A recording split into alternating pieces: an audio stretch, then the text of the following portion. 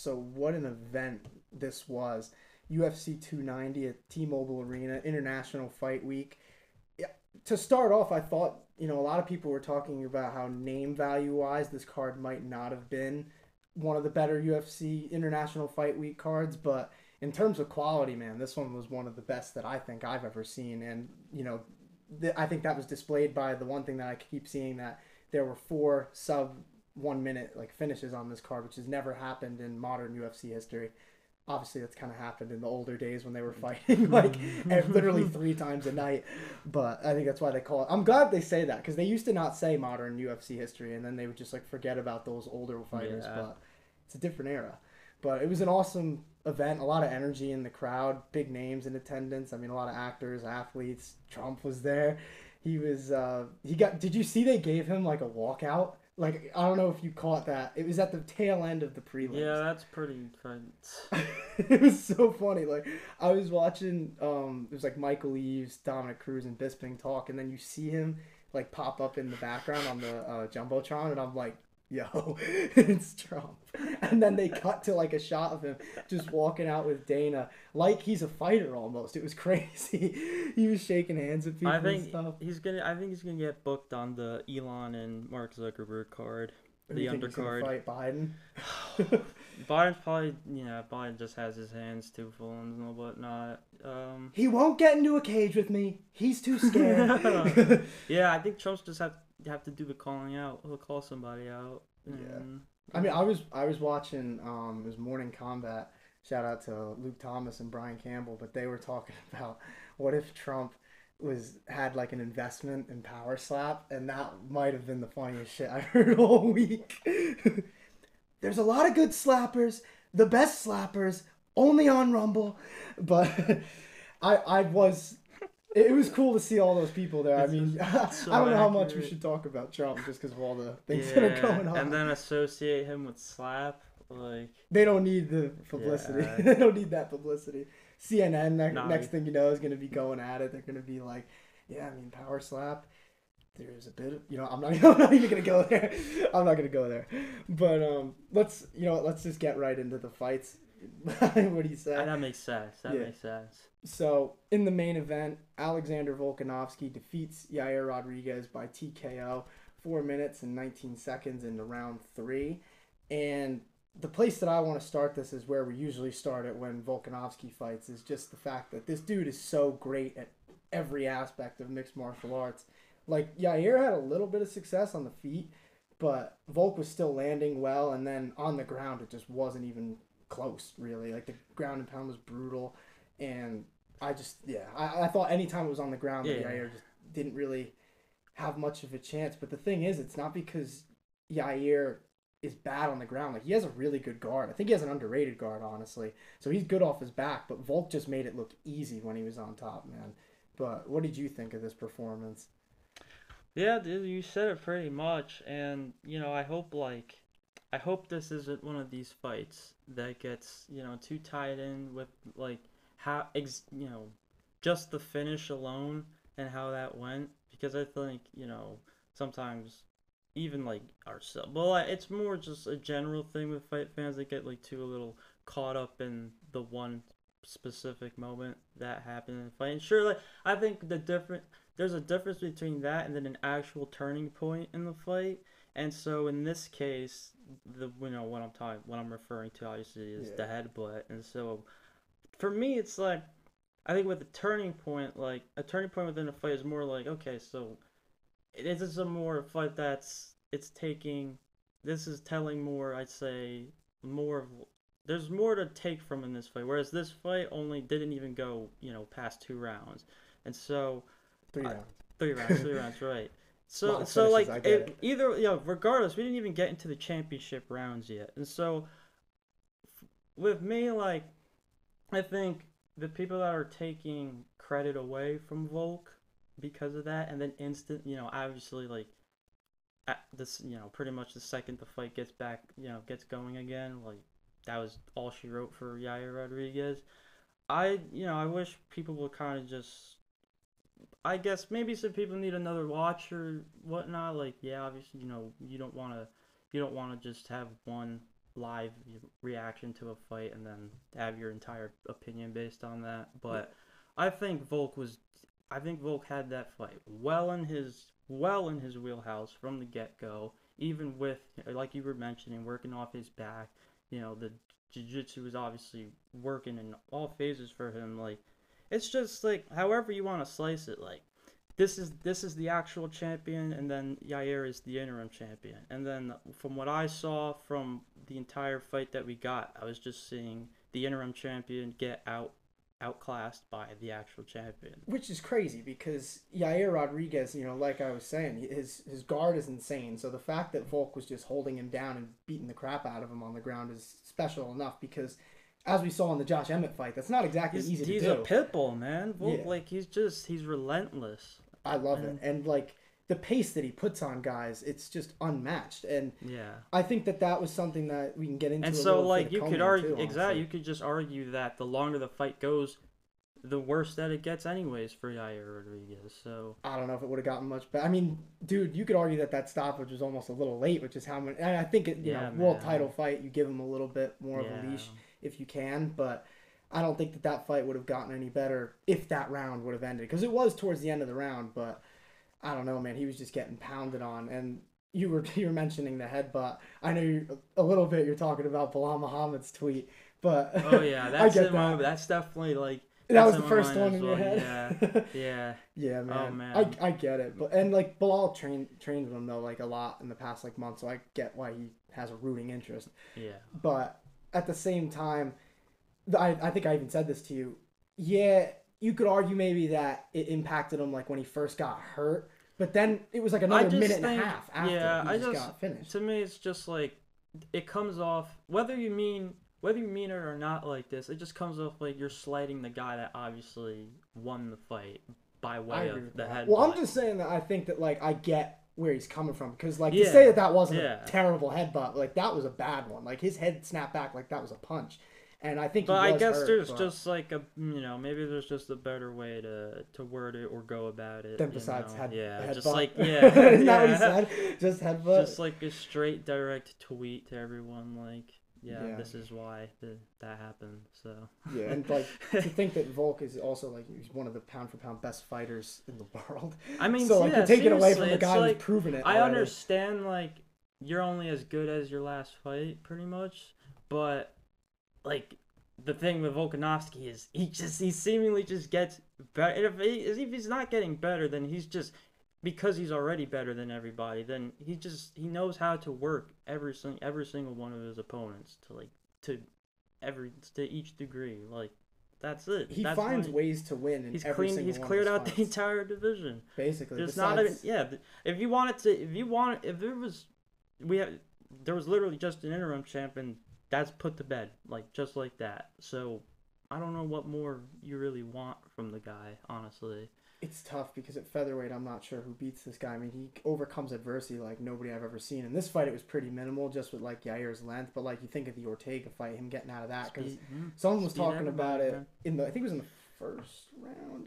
Yair was trying to get him with, like, triangles. And, like we were saying when I was watching it, just, like, until this dude actually gets submitted or finished, I will refuse to like believe that's gonna happen. Like I think that this dude is just so elite everywhere. Like if Brian Ortega couldn't finish him in those submissions that he got, I don't know who is at featherweight.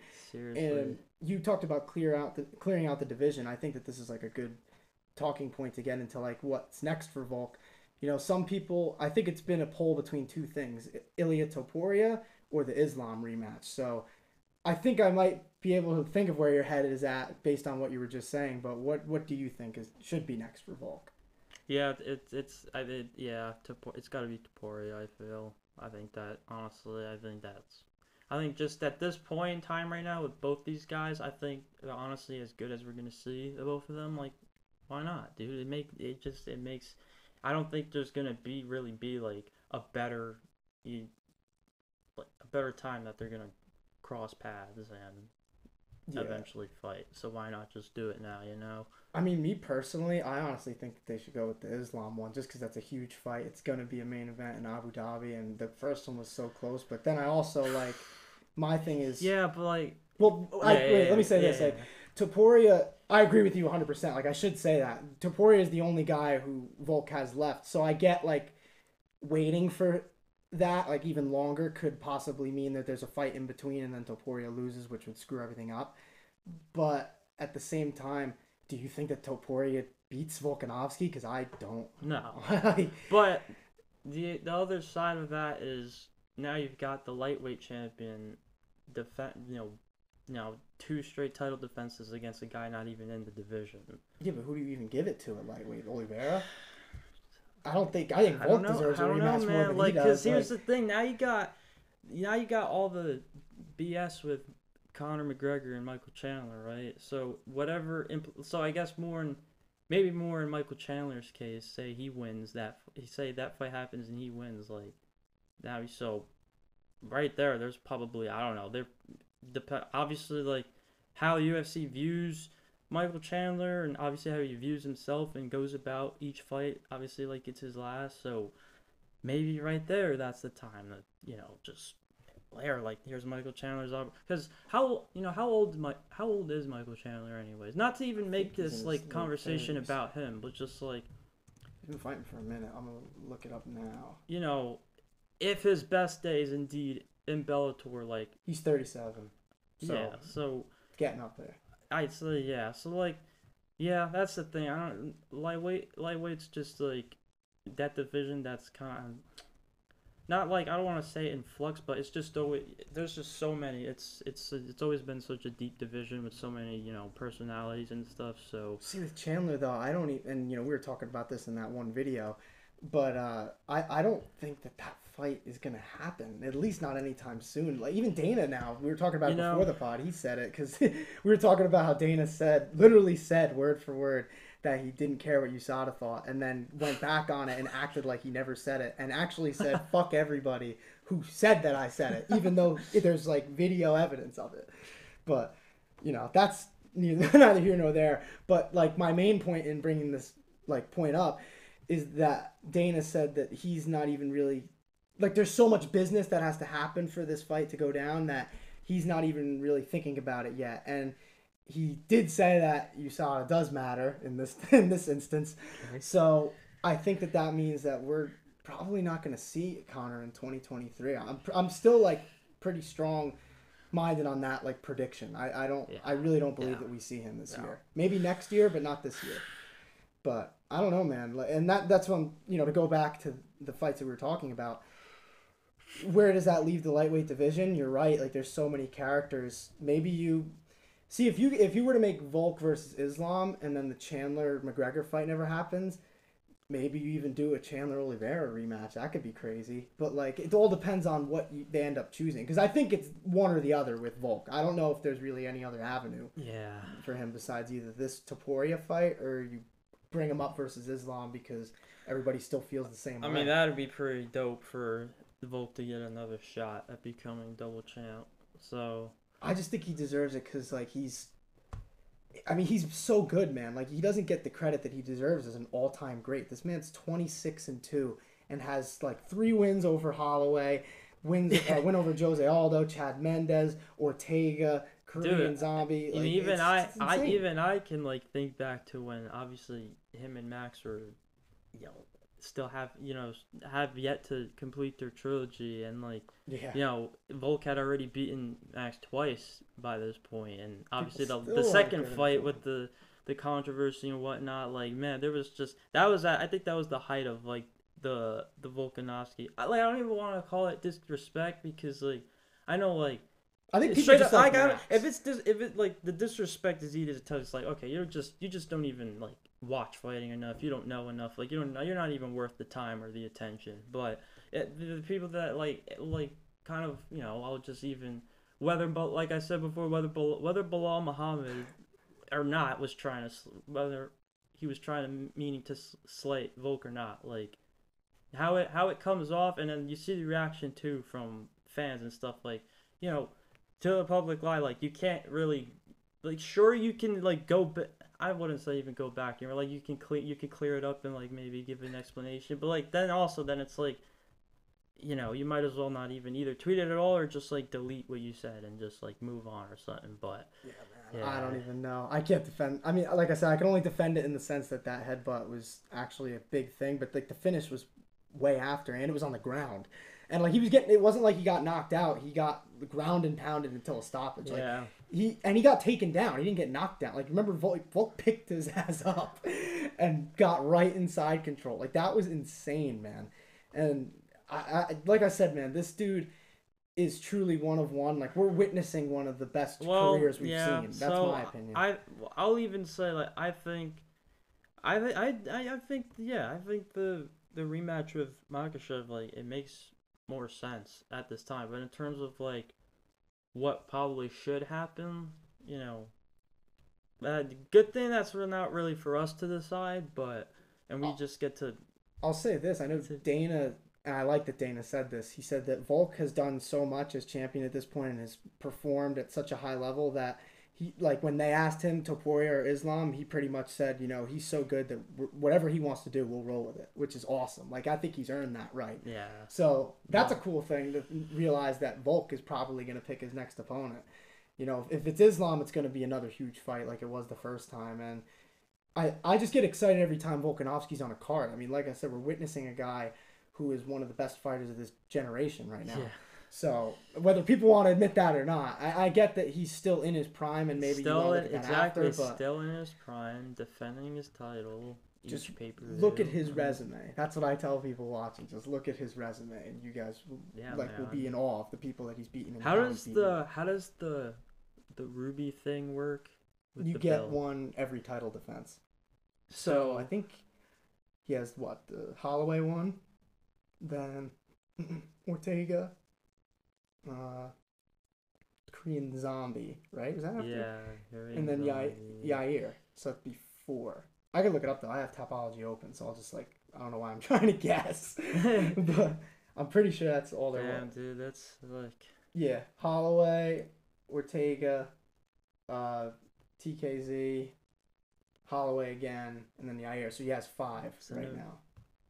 I don't know if you get so one may- for the win, like the original title fight yeah, win. yeah, I don't yeah. think you do, but they Title might. defense, yeah, it makes sense. Yeah, It's, damn, man, it's all time stuff he's doing. it So really is insane. But I think, I think we've left it to the two clear options, Topuria or Islam. Let us know what you guys think. But let's move on to the next fight between Alexandre Pantoja and Brandon Moreno. Pantoja defeats Moreno for a third time by split decision. Two 48-47s for Pantoja, and then 49-46 for Moreno, which I feel like is where we should start, because I don't know how that. Like I could see 48-47 Moreno, sure, but 4 rounds in that fight, I don't know, man. I just I don't want to like shit on that judge too much because he's usually a pretty good one, but that one I just don't get, and at least it didn't matter, so I don't want to focus too much yeah, on it. But I don't see, and he gave Moreno the last 4 rounds, and be honest with you, I don't know how you give round 5 to Brandon Moreno. So, but either way, Pantoja defeats him for the third time, much deserved title fight, because I know me and you have talked about this plenty of times before this got booked, that we thought that Pantoja and Moreno needed to fight again, and now that they did, I think two things are clear. Pantoja is the worthy champ, and Moreno has gotten so much better since he fought him the first 2 times. So I'll let you kind of riff. Where do you want to start with this one? Because there's so many places you could start. Because this was an absolute war. oh, I know that's the thing. It's like I guess you really can't even go wrong. I mean, I thought like at first, I thought Moreno's chin was in particular was gonna carry him the entire way, which like you say it did, but you know he didn't win the fight. I thought it was like he was just gonna wear each shot the judges were gonna notice. He was gonna continue to keep the pressure on and land and all that, and then the judges would take notice of that, and then just like that, boom, that's the difference in a split decision victory right there. But dude, like Pantoja, I think in terms of like resiliency, like dude, I mean, I like that was one of the most gutsiest gutsiest championship wins from a challenger I've like literally ever seen. I Especially mean, against a guy who he's beaten twice. Like, for that to be such a tough fight and, like, hats off to both of them. Like you're talking about Pantoja, Moreno too. Exactly, like you literally just said. I mean, about Brandon Moreno just getting better and better. Some of the scrambles in that fight, man, were insane. And like the one thing I noticed on the feet in this fight was Moreno's hands were way faster, but Pantoja's grappling was just way too much. I mean, on the ground, people were saying online that he wasn't doing much from back mount. I'm like, all right, just read that again. Wasn't doing much from back mount. Like he's on his back. Like I get that it's hard to get a submission against one of the best fighters in the world, but he was on his back, and it's not like Moreno was able to do much from that position, you know. So like people saying that type of control doesn't matter is kind of mind-boggling to me. Like I get wanting a finish and thinking that it's there, and maybe he's just trying to ride it out, but Moreno's a tough dude, man, and I just think that to not give credit to the back control is kind of weird. So I don't know. I gave this fight to Pantoja. I'm not 100% sure on the scorecards. I've watched this fight 3 times, and it's just so awesome. I can't get past the fact of how much of a war it was. Like we had 2 fight of the year contenders on this card, and this was probably one of the best flyweight title fights of all time. I love it. Can you believe that a couple of years ago, man, that we were talking about this division might not even be a thing anymore? Like when Figgy knocked out Benavidez and missed weight, so there was no champion. There was no champion for like a solid maybe 5 months, something like that.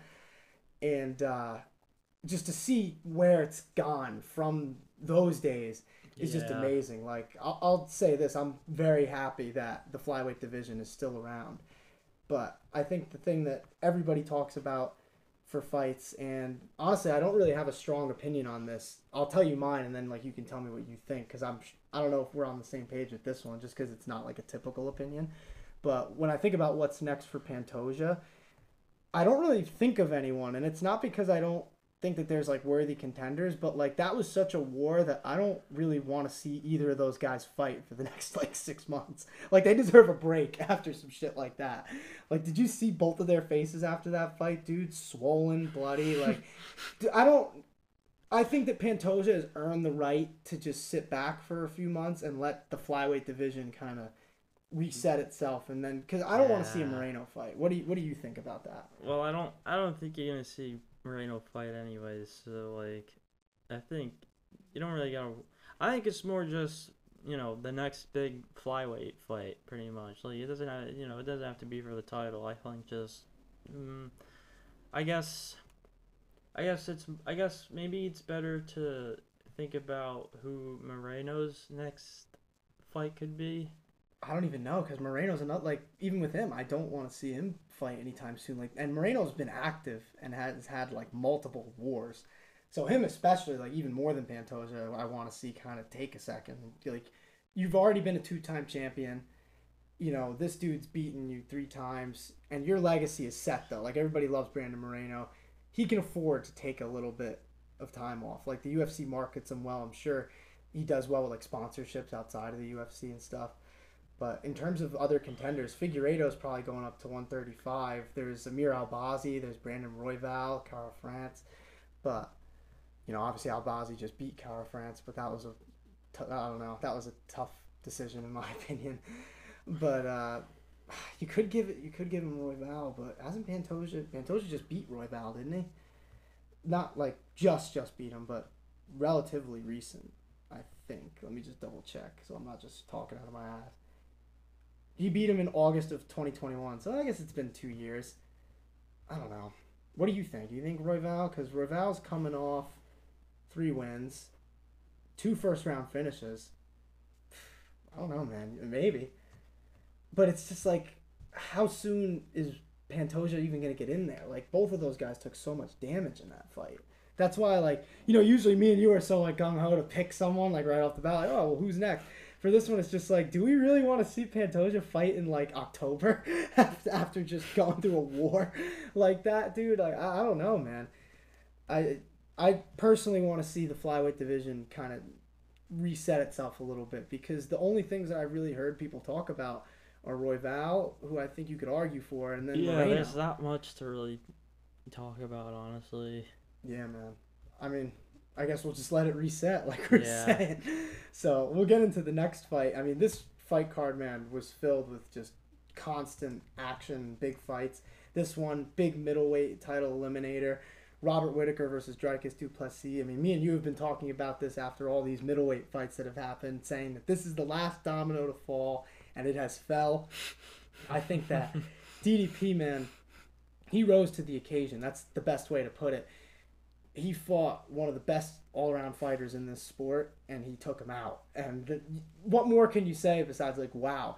When's the last time that we've had a true title eliminator like that, and the guy who the promotion probably wants to see win actually gets the job done, and in spectacular fashion? I was really impressed by du Plessis in this fight. What did you think, man? Yeah, dude.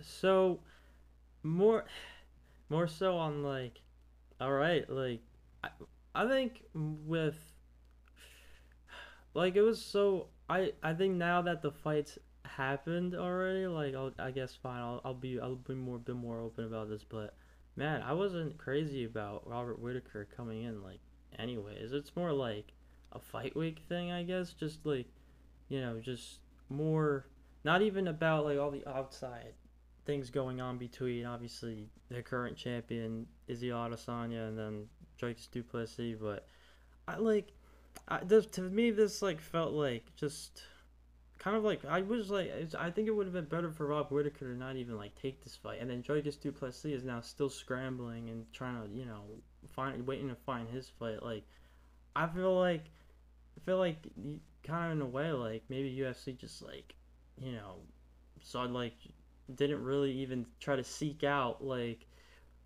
what else there was for Drake du Plessis, and like Robert Whitaker is available. Robert Whitaker right now is like he's obviously like it's obvious now his best days are behind him. Like Really, you think that? I don't think that at all. So I think this was not to say it's no, man. Well, I mean, I'm not just gonna interrupt you. Like, what do you? Like, why do you think that? So here's the thing now. Like, so if Adesanya beats Drake du Plessis, Sure. then are we saying a rematch between du Plessis and Rob Whitaker? Okay, wait. So when you say like his best days are behind him, like, are you talking just strictly like about championship days? Yeah. Okay, I thought you meant like skill, because I think like he could still beat, No, like, yeah, a lot but of like people. so like that's what I'm saying. Like Okay, yeah, no, so I could agree. now I gotta with that. break out the like The matchmaking. yeah, like, just thinking about and it, then now we're talking about Robert Whitaker as a gatekeeper, and like I never thought that would be a thing I'd ever be saying. It's crazy because I think if Izzy wasn't around, Whitaker probably would have been really dominant as champion. Because I think for a while it was really like 1 and 1A, and Whitaker Dude, it just couldn't just get it done. sucks. Like, man, and like it's good that you kind of like caught me there, because like I was, it did sound like I was going more in like, yeah, Robert Whitaker, he's washed, he doesn't have it at all anymore. But Yeah, I was like, I get that he got knocked out, but I was like, yeah, damn. no, But I get what you're saying. That makes sense. yeah, and so like, yeah, man, it's just It's tough. You never like to see Whitaker lose, man. He's one of the best like people in the sport. and I guess now with like, all right, now that we've got the domino to fall, like you said, it's Now we know. Like, this is the fight. Adesanya I feel like versus DDP let's happening. talk in terms of like who UFC wants to win. I feel like they'd probably want du Plessis to win, honestly. And Versus Adesanya? yeah, Really? What is your theory on that? I don't know if I really think that they favor either way, but I think I think they want. I think they'd want a rivalry between these guys, and so multiple fights, and like a potential trilogy maybe. But a lot of that just crazy. shoulders on du Plessis himself. Like. I mean, talk about first, like, yeah, go ahead. I was gonna say, because I definitely don't want to like just go right over the win over Whitaker, because I think beating a guy like Whitaker just deserves the hype in itself. I mean, he came in there and he actually delivered on what they needed him to deliver on, because that was all on him. If he lost that fight, that title fight's gone. So that the UFC wanted a fresh contender, and he really rose to the occasion. And one of the things that I noticed, and kind of why I was like hesitant to like say that Whitaker is like washed in any way, was more because one of the things I thought was a factor in this fight that I didn't really think of before is the fact that DDP was like a lot bigger than Whitaker. And you can kind of see that just in the terms of how they were landing. Like when Whitaker was landing on Duplessis, it wasn't having that same effect. Like it would throw him off a little bit, but he wasn't getting hurt. But every time that Duplessis hit Whitaker clean, Whitaker was clearly like affected by it. And then in that second round, man, just that finish was crazy. Like I don't know if I thought that Dricus Duplessis could beat Whitaker, but I definitely didn't think he could finish him. And I will say that. Like I was definitely wrong about that. I thought Whitaker was, if he was going to get it done, it was going to be a tougher fight than his usual ones, because I do think Dricus is really good. And on the ground, man, he's elite. I mean, doing what he was doing to Whitaker at the end of the first and then to finish the fight is insane. Like, he made him look mortal, and I don't think anyone's really made Whitaker look like that since Adesanya, if I'm being honest. So, just to see him finish him and, like, cut him up with the elbows, too, just a great, great win. But then, you know, we go on to the fight with Adesanya now. Afterwards, he gets into the cage. So let me ask your opinion on this first. Do you think he was drunk? I think he might have been a little buzzed. Man, I don't know if that was a sober moment. I don't. Yeah, either way, it was not. It was not, not ideal. Yeah. I'm not gonna repeat what Israel Adesanya called Dricus Duplessis probably like 4 or 5 times in the broadcast. ESPN was probably like blowing up Dana's phone, like, stop him now. But, you know, this fight, and you were talking about a rivalry, I think that this rivalry goes way past the octagon. I mean, I don't really want to get too far into it, but it has to do with like Africa a lot. And, you know, we saw that Duplessis said that he wants to technically be the first African UFC champion, and then obviously that got some pushback from Adesanya. And since then, it's just been a really like personal beef in a weird place. Now, I'll say this. I don't love it, but at the same time, I'm not going to be one of those people who's like, this is too far, because they're fighting. You know what I mean? This is the Ultimate Fighting Championship. These guys are going to sling mud at each other, but they're going to get in the cage and fight at the end. So this isn't basketball. This isn't baseball. They're not just playing a game. This is going to get settled in the cage. So I think that you can kind of like take that real world aspect out of it, because I think it's going to get a little ugly, like in the fight week maybe during the press conferences, especially if the whole thing with Africa starts coming up, because that has to do with like apartheid and a bunch of stuff that I don't even want to remotely get into in this podcast. But I don't know. I definitely don't think it was ideal. But you can kind of continue. Let's kind of think of like the tail of the tape between the two, Adesanya and Duplessis. So I think honestly the first thing I think about would probably be reach, and I would think that's, you know, probably in favor of Izzy. Yeah, I think on the feet in general. On the feet, exactly, and because even in this fight, Duplessis' striking was more like power oriented, not exactly like the greatest technique. The thing is too, I don't really think Duplessis is, you know, getting him with takedowns either. And so, like, you're kind of talking, like, I think, like, in order to get Izzy down, like, he's going to have to knock him down, like, actually. And so, man, I think, yeah, like you said, I think that stand-up between the two is, like, it's going to be, man, I don't know if it's going to last long on there, but for every second that it is on the feet, like, it's going to be huge. It's going to be danger at all times for Duplessis, because he keeps his head in the pocket, and against a guy like Adesanya, he's gonna find I think his only hope.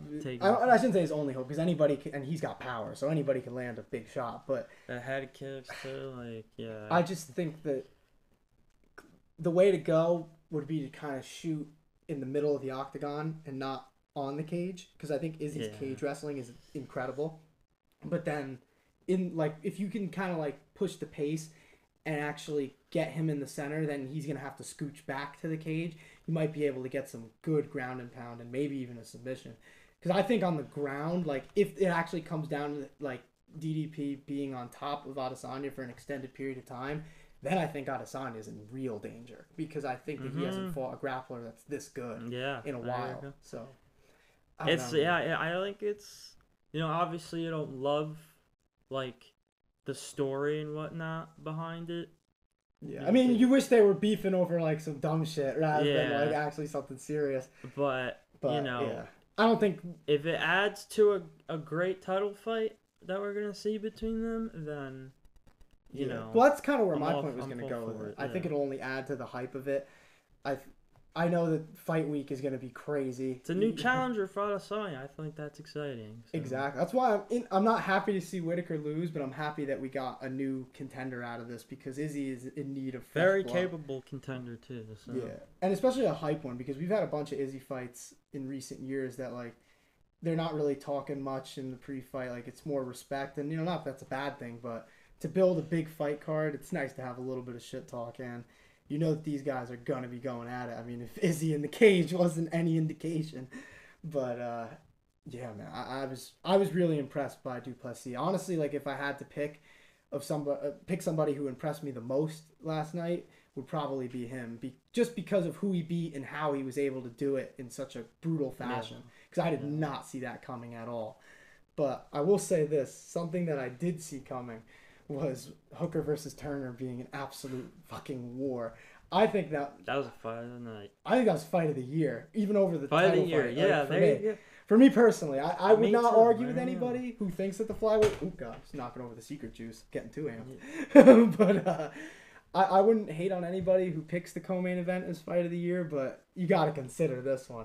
I think it's this one. Where do you even start with this one? I mean, because Dan Hooker is tough as nails. We all know that. He's had multiple crazy fights like this at this point, like versus Poirier, Felder. Oh god, there's like one more that I'm thinking of. I think I wrote it down too. I don't want to forget these because he deserves all the credit. Oh, and I just wrote this one, duh. But in the early part of this fight, Turner was doing pretty good, but I think that they both hurt each other so many times in the first like 5 to 7 minutes of this fight. I think Turner was getting the better of it, but you could tell that Hooker wasn't out of it by any stretch. But then in round 3, I think Turner was probably exhausted. Probably because that weight cut, if I had to guess. Just missing weight by 2 pounds, 158. So you can't really imagine that the weight cut was that good. And, I mean, that's the only reason I could think of, really, for why he was that tired. Because he hasn't really looked like that in the past. So, but props to Hooker, man. Because just to last through all those big shots that he ate to get in like a dominant position in that third round and just really beat the shit out of Jalen Turner. And I don't know, man, that fight was just chaos. Like I'm literally jumping from point to point because I don't even know where to start with it. But just what were your thoughts on this just amazing instant classic of a fight? Mm-hmm. Yeah, bro. I think it was a fight that both guys I thought it made sense coming in, and I thought there was a lot of stake for both guys, and even like win or lose, like I thought like it was like coming in regardless. Like I think we were in for a great fight one way or another, and then we did get a great fight, and just like I think on either way, like both those guys needed like that that kind of fight, just like. First, like, in terms of, like, I would think that, freaking the bonuses and stuff, and just, like, in terms of, obviously being on a pay-per-view and getting all this attention and stuff, like, to, obviously to the casual crowd and whatnot, like, these are two guys that deserve that kind of shine and, attention and praise, because, I mean, like, Dan Hooker, definitely for one, and then, obviously, up-and-coming Jalen Turner still, so... And his stock did not fall. I mean, you could say what you want about the weight miss, but in terms of the fight itself, his stock didn't go down, in my opinion. And Dan Hooker's just goes up. Like I think you got to give him a top 10 guy next, just because he's hovering right on the outside of it, and he just beat a surging contender. But yeah, man, it's insane to think about Dan Hooker's career and how many just crazy fights he's had, even in losses. His wins are insane. I mean, I was thinking about some of the fights where because in this one, he was so tough, right? And then I thought about some of his losses, like the one versus Edson Barboza, where he's just got beat up to the body, or even the Islam Makhachev. We were talking about that one last night when he got caught in that Kimura and he didn't even tap. He just screamed, and the ref stopped the fight because he was mad. Like, can you believe that? He's getting his arm just ripped apart, and he was mad that the ref stopped the fight because his body forced him to scream. Like, that's insane. So Dan Hooker is as tough as they come. Truly, he's an absolute warrior in there. And you were talking about guys getting their respect. I'm glad that a mass audience just got to see Yeah. Dan Hooker put on a show against Jalen Turner. And Jalen Turner too. Exactly. Fight of the year, man. Hey man, well, I mean, I'm hoping that we get some better fights because that'll only mean more fun podcasts and more fun. It's like crazy to think that, like, you were literally just saying about getting his arm freaking mangled by Islam Makhachev. Like, it's crazy to even think that Dan Hooker is still, like, able to deliver these kinds of fights and win them. Yeah. Like the guys I was with last night, like, they were like, yeah, I'd say that was technically a verbal tap. He might not have intended to be a verbal tap, but I think when the opponent is in a deep Kimura and they start screaming, that's probably when the ref should step in. But like the fact that Dan Hooker would tap to that is just insane. I mean, that deserves credit in itself. But top 10 opponent, that's how I feel. Would you agree? Yeah. What do you think about this? I only had one name that I kind of picked out, and I don't know if it really be too insane stylistically, but it's a good step up. What about Hooker versus Gamrot? Not too bad.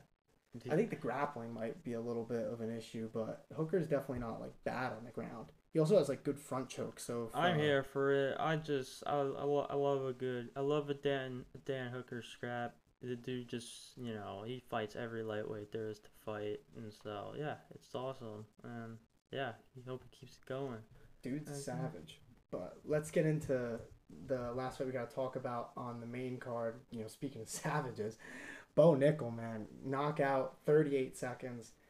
I mean, what else can you say besides the fact that he was the biggest UFC favorite in history, and I think that was warranted, judging by how this fight went. I mean, he didn't even have to use his grappling. Just the fact that he hit him with the hooks that he got him with and just starched him right off the bat. And that dude was undefeated, too. So he wasn't just like some random bum. I get that he took the fight on short notice, but man, what a performance. And I don't know where to begin with him because his wrestling, we don't even need to talk much about that. 3-time national champ at Penn State. We know his wrestling is insane. I think he's still a bit green in the stand-up. Even in this fight, you could kind of see it. Like, he's a bit like herky-jerky with his technique, and he might get caught versus like a faster striker. But I don't know. Where do you want to begin with this one? Because we can kind of go talk about the quick fight that happened, or we can kind of talk about where maybe they should go with Bo Nickel next. Because I think either is a worthy conversation, I guess. I mean, we can definitely talk about the fight itself, getting it done on the feet, TKO finish, like, that shouldn't go, I don't think that should go, like, unnoted and whatnot, so, like, it is pretty encouraging to see out of a guy like Bo Nickel, and obviously a guy that,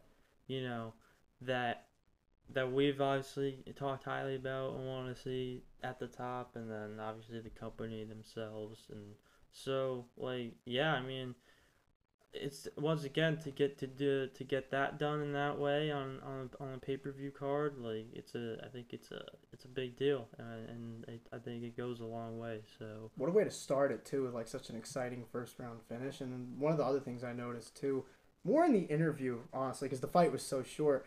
But you ever notice like how much of a pro Bo Nickel is? He's 5-0 in MMA, and he has like the poise of a 30-fight veteran.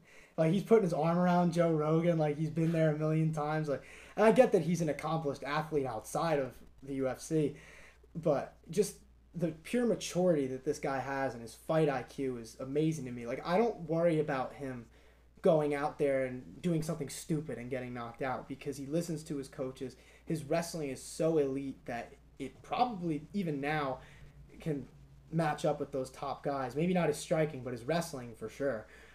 I just think that this dude's going to keep going further. Do you think that they should build him slower or faster? Because I think keeping a slower pace is the best move for a guy that's still green. But what are your thoughts on that? Because obviously he's mauling people. Yeah, I think he's on the slower track, which is fine. Yeah, I mean, I guess he just keep booking him for pay-per-view cards, and maybe he gets like a fight night main event. So. Not at the Apex. Don't put him at the Apex. In the Apex. We don't need to see that. Keep putting this dude in front of crowds. Well, just for like, so like, just out of like curiosity, and So like, would the smaller cage, if a smaller cage wouldn't, it would it favor a Oh grappler yeah, like that him? would definitely help him. Yeah, Less room for someone to run, pretty much. But I mean, he doesn't even need it. Clearly, I think all of his fights have been in the big cage, right? yeah. So, does it really even? Do we even need to see him in a smaller cage at this point? I think this dude's a fan favorite already, and he's not even fighting ranked people. I think the hype on him is real, and I mean that not in the way that like all the people are watching, because we know that, but just with this dude's wrestling credentials alone, I think it's safe to say that we're gonna see him at the top of 185 at some point. Maybe not as champion. We don't know. I mean, who knows how the landscape is going to be over the next year or two. Yeah. But I think that this dude's going to be a mainstay at the top of this division for sure, just from sheer wrestling alone. And at ATT, you know he's going to be able to round it out with all the good training partners there. So just outstanding performance once again for Bo Nickel. And the last fight that I really wanted to talk about was Robbie Lawler's retirement fight. As a fight fan, and as any fight fan should think, this was such an amazing way for him to go out. I mean, we don't see many guys get to go out like this with a first round knockout win. So to see him knock out Nico Price like that, and to see that highlight reel that they showed during his interview get him choked up like that, someone who you never really would think of as a crier. I mean, dude, I thought someone was cutting onions during that, man. That was classy.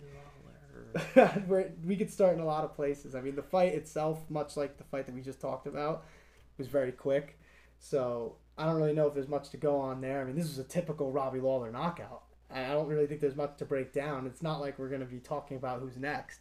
So I just think that this is a good point to give I thought it was perfect. Flowers. Absolutely perfect.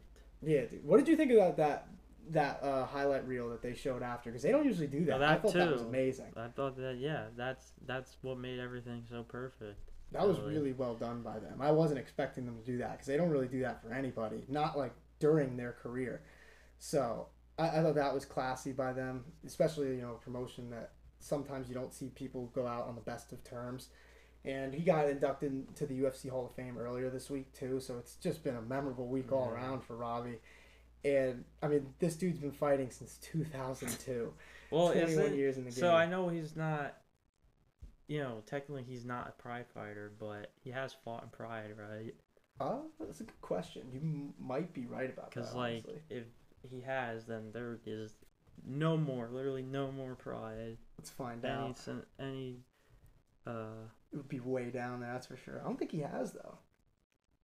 Any shred of pride left. Oh no, he has. He fought one time, I think. Pride 32, won by first round knockout, 22 seconds, much like this one. So I think that's actually his fastest finish over this one. So coincidence? That's incredible. Not. He was good in Strikeforce too, man. I wrote this down on the outline, but like one of my favorite fights of his of all time, and we'll get into a bunch of his fights in a few.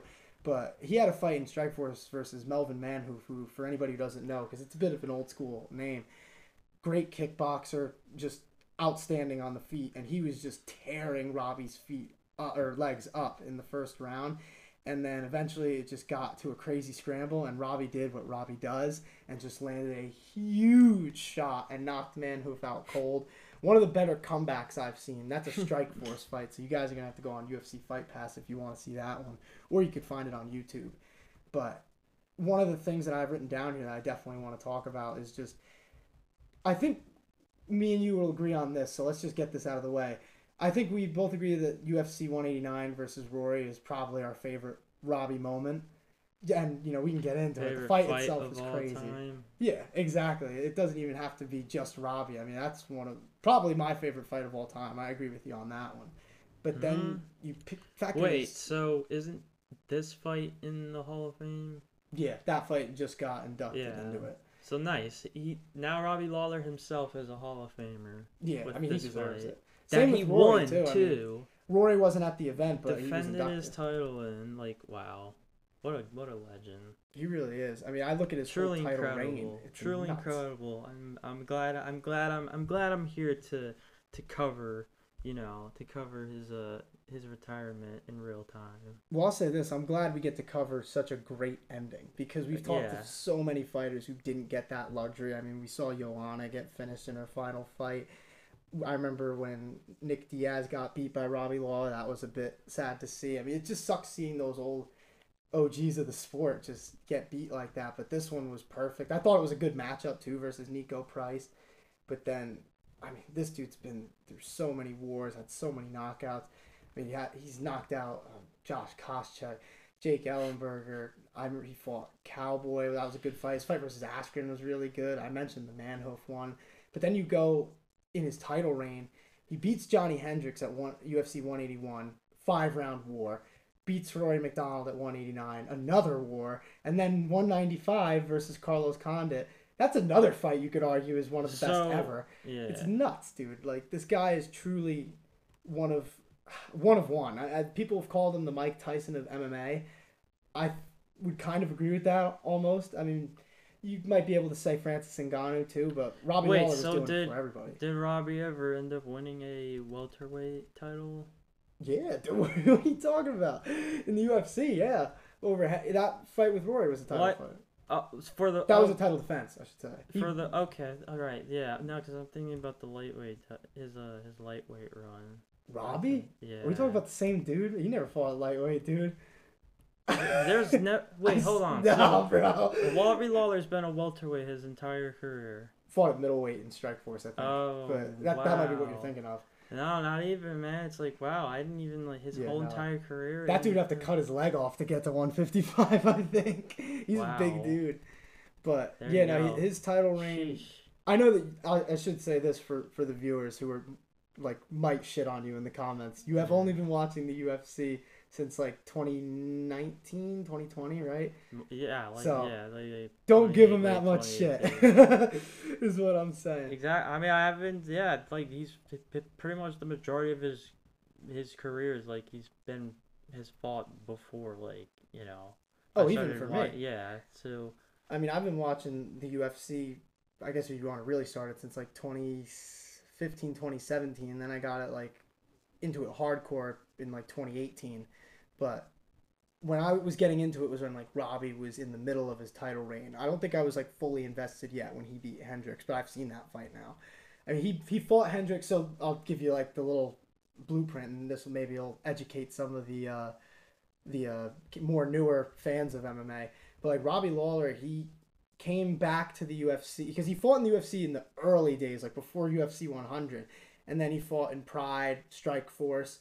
And then when Strikeforce got acquired by the UFC, he came back. And then I think his first fight might have been against Rory in like the first time he fought Rory. And he beat him in another underrated. Because I think because of the second fight, people don't talk about how great the first fight with Rory was too. But eventually he gets to a title fight after GSP retires after beating Hendricks. So it was him versus Hendricks. I think it was UFC 171. And he lost that fight, but it was a war. And then eventually they fought again at 181 because Robbie, let's see, because I don't want to get this wrong, because his career deserves to be told in the right way. But after he lost to Hendricks the first time, that's right, he knocked out Ellenberger, and then he had an insane war versus Matt Brown. And then he came back and fought Johnny Hendricks again, beat him in a war, and I just went through his title reign before. I mean, this dude, I don't think you could really say he's one of like the greatest welterweights or middleweights of all time, but this dude has left his mark on the sport, that's for sure. I mean, people will be talking about Robbie Lawler's fights, I think, until the end of time or the end of the UFC, whatever comes first. Yeah, screw a weight class anyways. I just know Robbie Lawler as a freaking fighter. Yeah, no, I mean, I'm just busting your balls a little bit when I'm like messing with you about that. I just don't want people to give you a hard time in the comments. Dude, it's just when the MMA community gets mad, man. Tell me about it, man. I mean, dude, when you fucking fought, you have the fucking track record that Robbie Lawler has. Like, jeez, like, I would think you tend to like move around in weight classes a little bit, but for all that to be done in one division, I think is pretty impressive. So.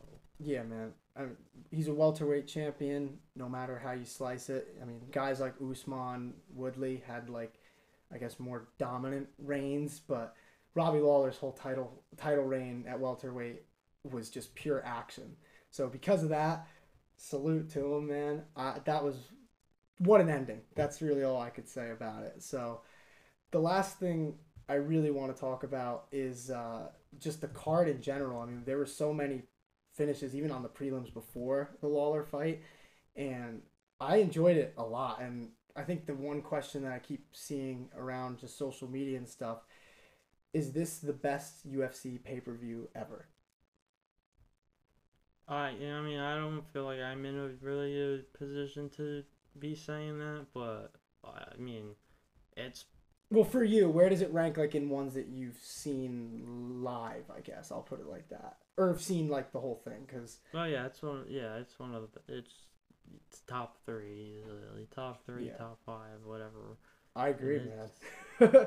I see. We were just talking about I thought UFC yeah. 189 before. I think that's number one for me because Robbie, Rory, and the co-main was nuts, and then I mean, McGregor I Mendez thought was crazy just too. all the fights just made sense and they all delivered in their own unique way and From yeah. start to finish too. Like we didn't talk about every single fight on this card because we're already almost at an hour. So if we did that, we'd be here probably for another hour. But there were a lot of impressive finishes and stuff from top to bottom. This was definitely one of the best that I've seen. I personally, 189 is my favorite. You know, I have a soft spot for that Robbie Rory fight, and then McGregor Mendez was awesome, and then another one that I liked a lot was 217, which is GSP versus Bisping, and that had like three title fights on it. It was stacked from top to bottom. Plus, it was on my birthday, so it has a special spot for me. But I think it beats like ones like UFC 100 or 205, like just iconic cards. This one was pretty insane, man. Like I know it didn't have some of the star power that people were hoping, but in terms of the fights themselves, this lived up to the hype and then some. I mean, like I said, we had two fight of the year contenders in three fights. That's I incredible. feel like in a way it did have the star power. It's just, you know, Not to the casual audience, yeah. I should say, because I think people who Yeah, are in which MMA is love Volk. exactly. So, yeah, I mean, I guess like however you want to interpret that in case I guess in case of like, you know, hopefully the casual fans got a more better understanding about these guys Man, I hope so. I mean, Volk more than anybody, I hope gets the credit or that he like deserves. yeah, or the other way like you were saying they're, you know, not they're not entirely sold because there's not enough star power and all that. So, I will say I've heard a lot of good things about this card from people who aren't sure, like aren't sure.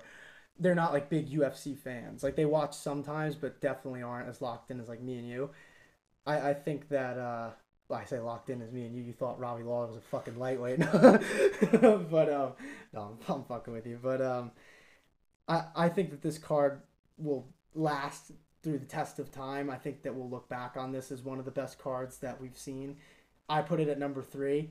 I'd be curious to see what you guys think. You guys should put it in the comments what your thoughts are on that one. But I don't really have much more to say on this card. We have a fight night next week with Holly Holm and Maria Bueno Silva back at the Apex.